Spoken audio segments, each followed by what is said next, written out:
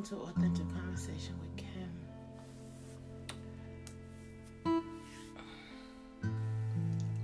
I hope all is well with you.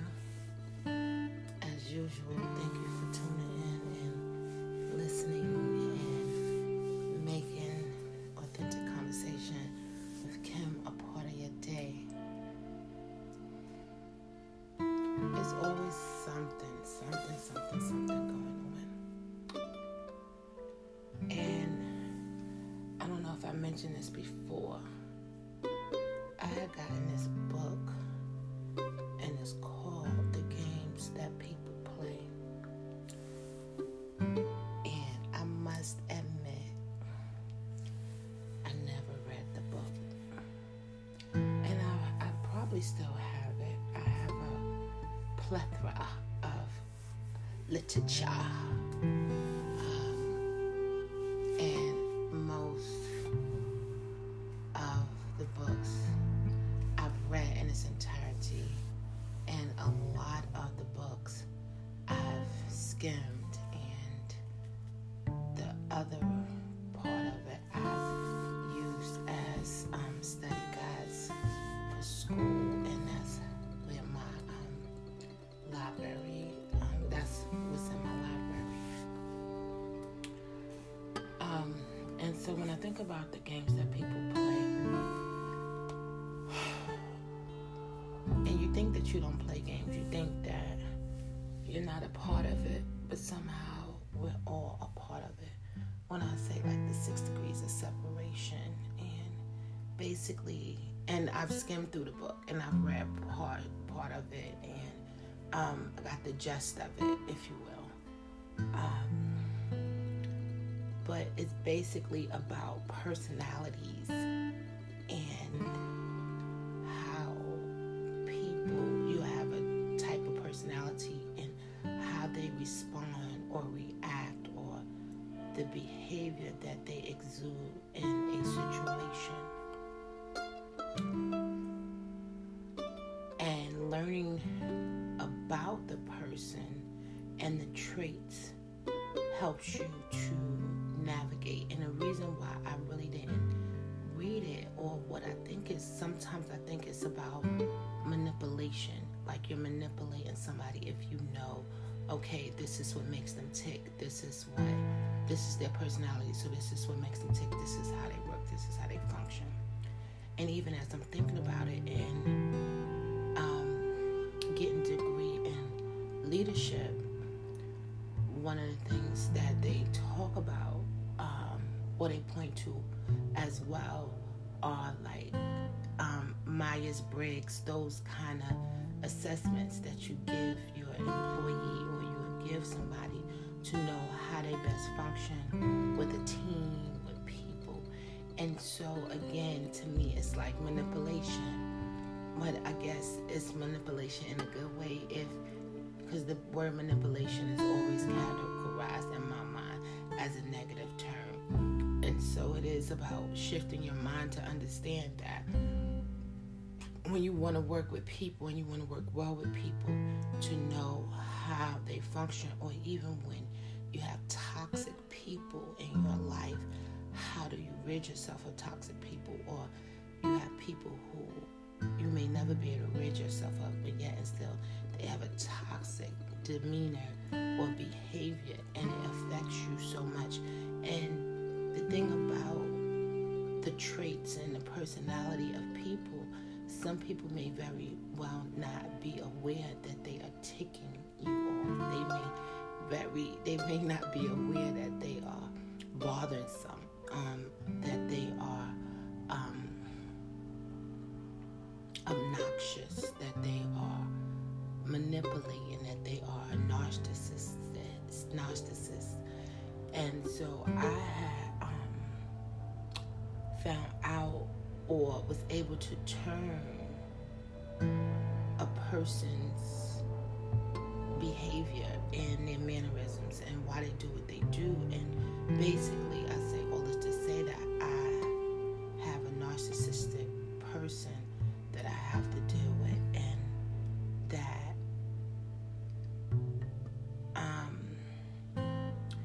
is somewhat a part of my life. And the good news is, as I've been researching and reading and looking, that there's a way to deal with a narcissistic person. So that's what I'm doing now. And it's funny because a lot of times when we talk to our friends and when we are seeking help to deal with people, they don't either know the person in and of itself or haven't experienced their behavior, or they haven't read the book. And so they'll say, oh, well, just ignore it. Or be upset with them. Or, and you got these ticking time bombs, which y'all already know. I've said that on many occasions. And so it becomes like a science, if you will, a sit down at the table, like a chess game, a strategic thing that one must get in order to be able to become victorious with a person. And granted, I said the other day, do you love the win or do you hate the lose? But when you're talking about life's emotions and feelings and happiness and wholeness and peace and tranquility, you want to win those things. You want those things. You want those things to be readily available and accessible to you, and you want to be able to have those intangible attributes in your life, or components, or feelings, if you will. You want to be able to have them, and you want people, depending on the kind of person you are, you want people to be happy and whole. And I don't think that that's a far-fetched request. I really don't. I don't think it's a far-fetched request. I don't think that people should remain in relationships that are toxic or unhealthy, whether you're the culprit or the other person is the culprit. Like, I just don't think that you ought to be in those kind of relationships. I don't think that's the will of God for my life, for your life, for anybody's life. But I also realize too, a lot of these behaviors and mannerisms are learned and they're nurtured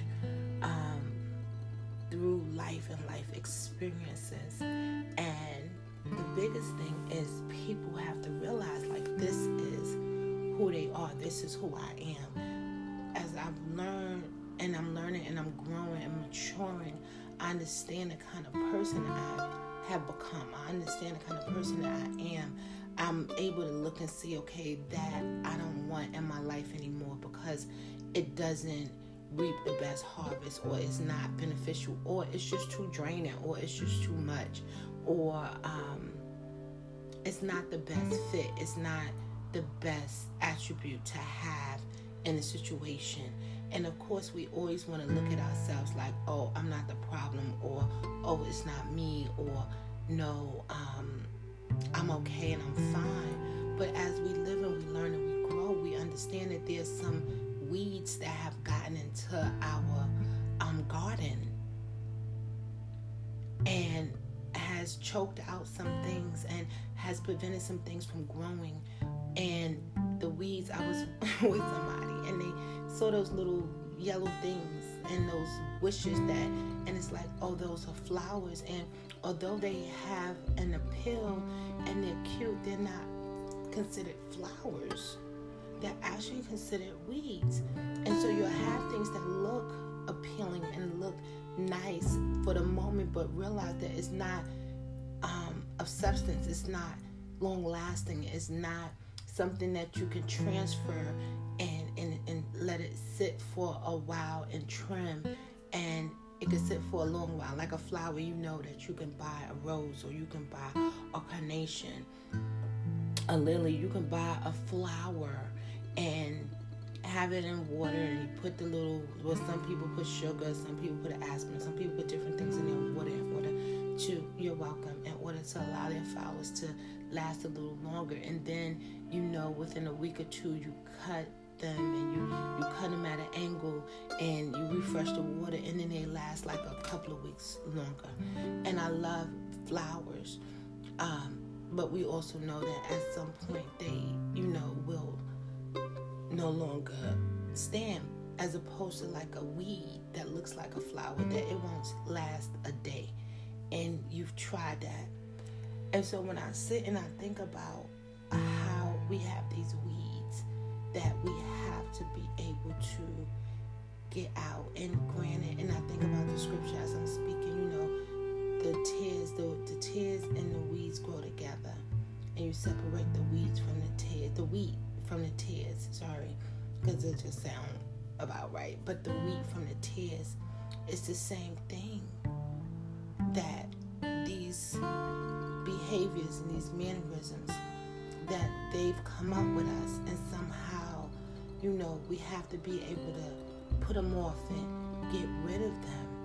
And I'm actually have been feeding, unbeknownst to myself, out of ego, out of pride, out of being angry, out of being upset, despondent, whatever emotion that I've had based on the information that I knew and based on how I felt, have been feeding this narcissistic person, which has not allowed them not to be narcissistic, which has actually encouraged them and helped them to be more narcissistic.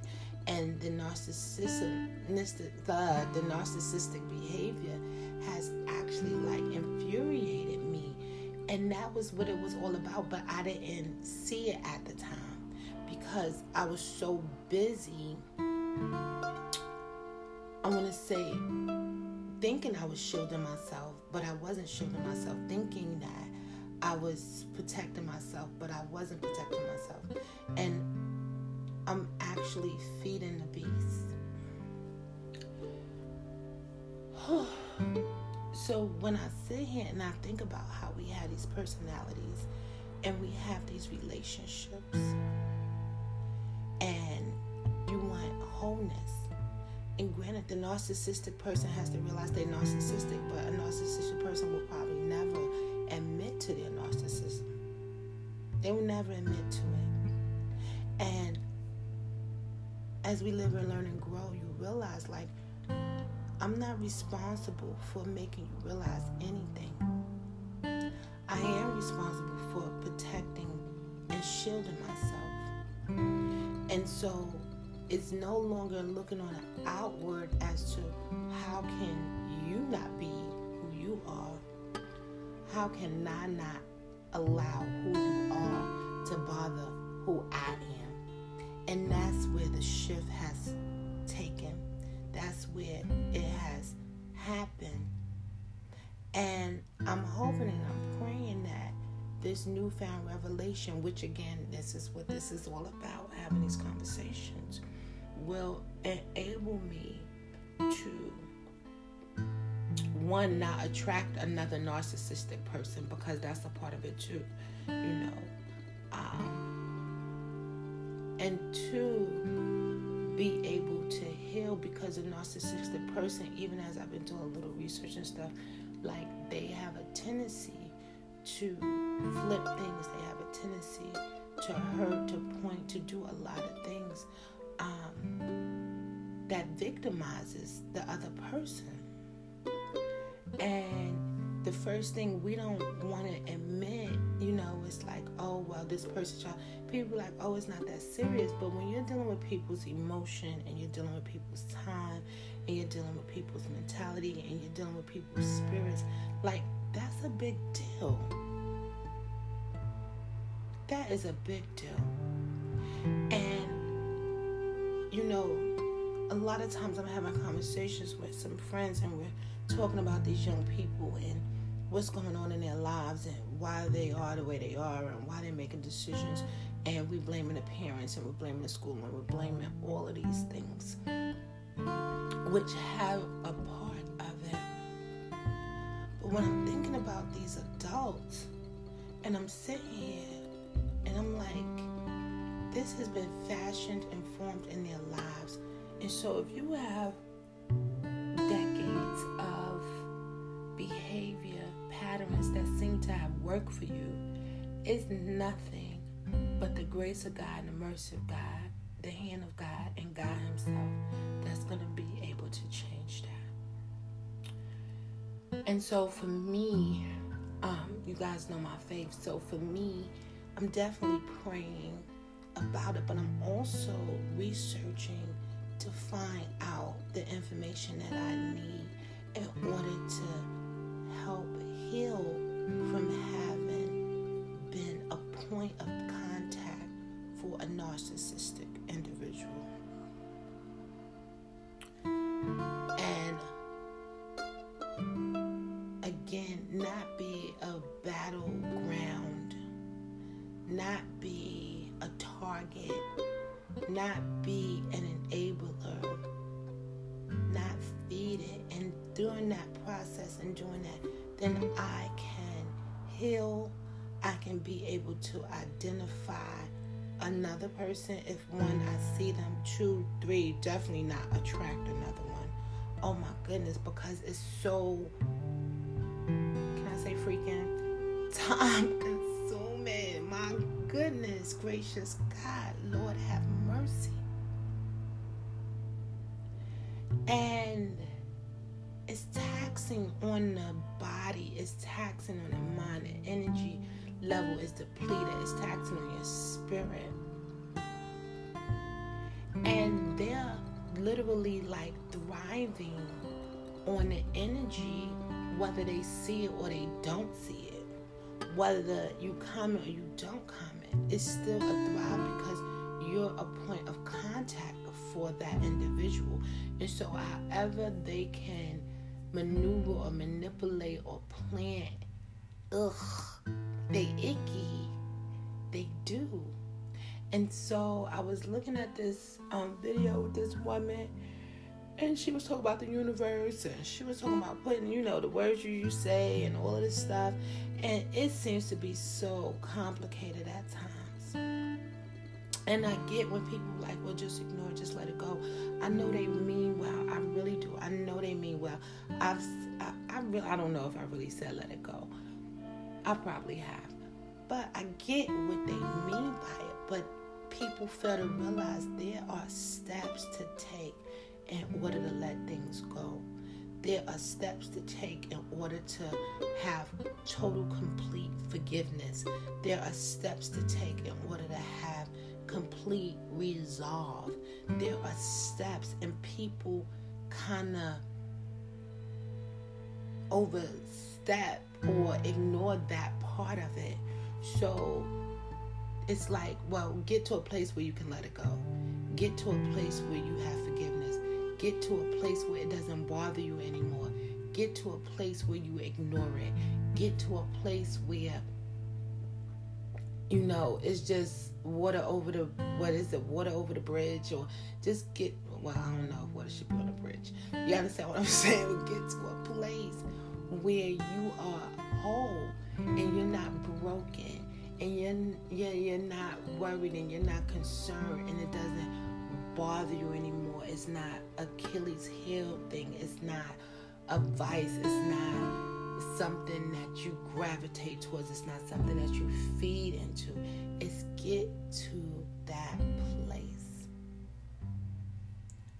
And that is the goal, for us to get to a place where we have healthy, whole relationships, where we have people in our lives that respect and care about us, that we too care and respect the people that we are with, that when we have people in our lives who have crossed boundaries, who have disrespected, who have decided that you're not valued and you're not worth it, that it's okay and good and bye.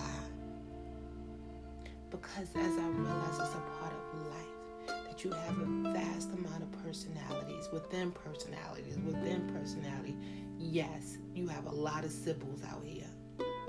You have a lot of Jekyll and Hydes. You understand what I'm saying? It's just a lot going on within themselves that has been cultivated and nurtured through life, through experiences, through a whole bunch of things. And I don't think it's wrong for you not to be in that group. I don't think it's wrong for for you to want to be an individual, one mind, body, and soul. And it doesn't mean that if you have a bad moment, or if you get upset, or if you're disappointed, that you have multiple personalities. That's not what that means. Or have a personality that is a right personality. It's not a manipulating personality in a negative way. It's not a personality that is selfish and me and mine and, my way or the highway kind of thing, or, decadent or whatever, like a crazy, outlandish, schizophrenic, crazy personality. We bind all of that in the name of Jesus. That's another day, another discussion. I'm just there right now. So that, it's like, get out of here. And again, making sure that I'm not welcoming this behavior, and how do you stop a narcissistic person from having your life? Because that's the thing, like when they finish with you, they still narcissistic. They just go on to another person, and I feel like I have a due diligence to the world to heal myself from this other person, from this individual, like completely. And again, it is time. It does take time, but I'm proud to say that time has not been wasted. I'm proud to say that within the time I have gotten a lot better in dealing with them in a sense where I'm not out, I'm not broken, I'm not crying, I'm not feeling victimized, I'm not feeling hurt. You know what I'm saying? And when you able to identify things, it helps us, like before, and I haven't done this in a while, going through definitions and stuff like that, but when we're able to identify and define the things that we are addressing and dealing with, or coin it, or say, oh, that's what that is, I think it opens our eyes to a clearer way of finding information in order to help navigate us, to help get us to where we need to be. And again, as I said, and I will always say, it's about us being whole individuals. It's about us being better individuals. It's about not being toxic and not having toxic people in your life, and being able to understand that you are valued, and nobody gets to hurt you. Nobody gets to hurt you. Nobody gets to hurt you purposely. No one gets to sit and kind of conjure up how to get at you, how to bother you, how to pinpoint your nerve. Like, get out of here. However, we have a responsibility in that too. I was just listening to one of my preachers tonight. He was like, prayer is good. And he's like, do you think prayer, they asked him, do you think prayer works? He said, absolutely. He said also, but you have to couple prayer with watching. And watching becomes a part of getting information. Watching becomes a part of making yourself available to information. Watching becomes a part of learning and making adjustments and changes in your life, in addition to those prayers. And when we pray and we're asking God, the Holy Spirit, to come in and help us, because it says the Holy Spirit is a teacher. The Holy Spirit is a comforter. And so that part comes in to us, because I really don't believe, and I know it's nothing but the grace of God. I don't believe that we would make it. I know I did not make it out of a narcissistic relationship in the face-to-face part, without the grace of God. And I know it's going to take the grace of God and the mercy of God and the wisdom of God to be completely healed and restored from having spent time and energy and so many other things in a narcissistic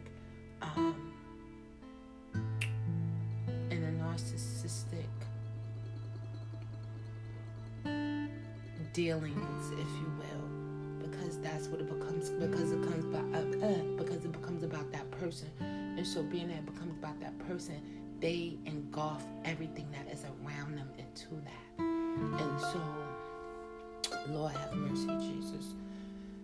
So I just thought I need to share that, to brainstorm a little bit, if you will, to,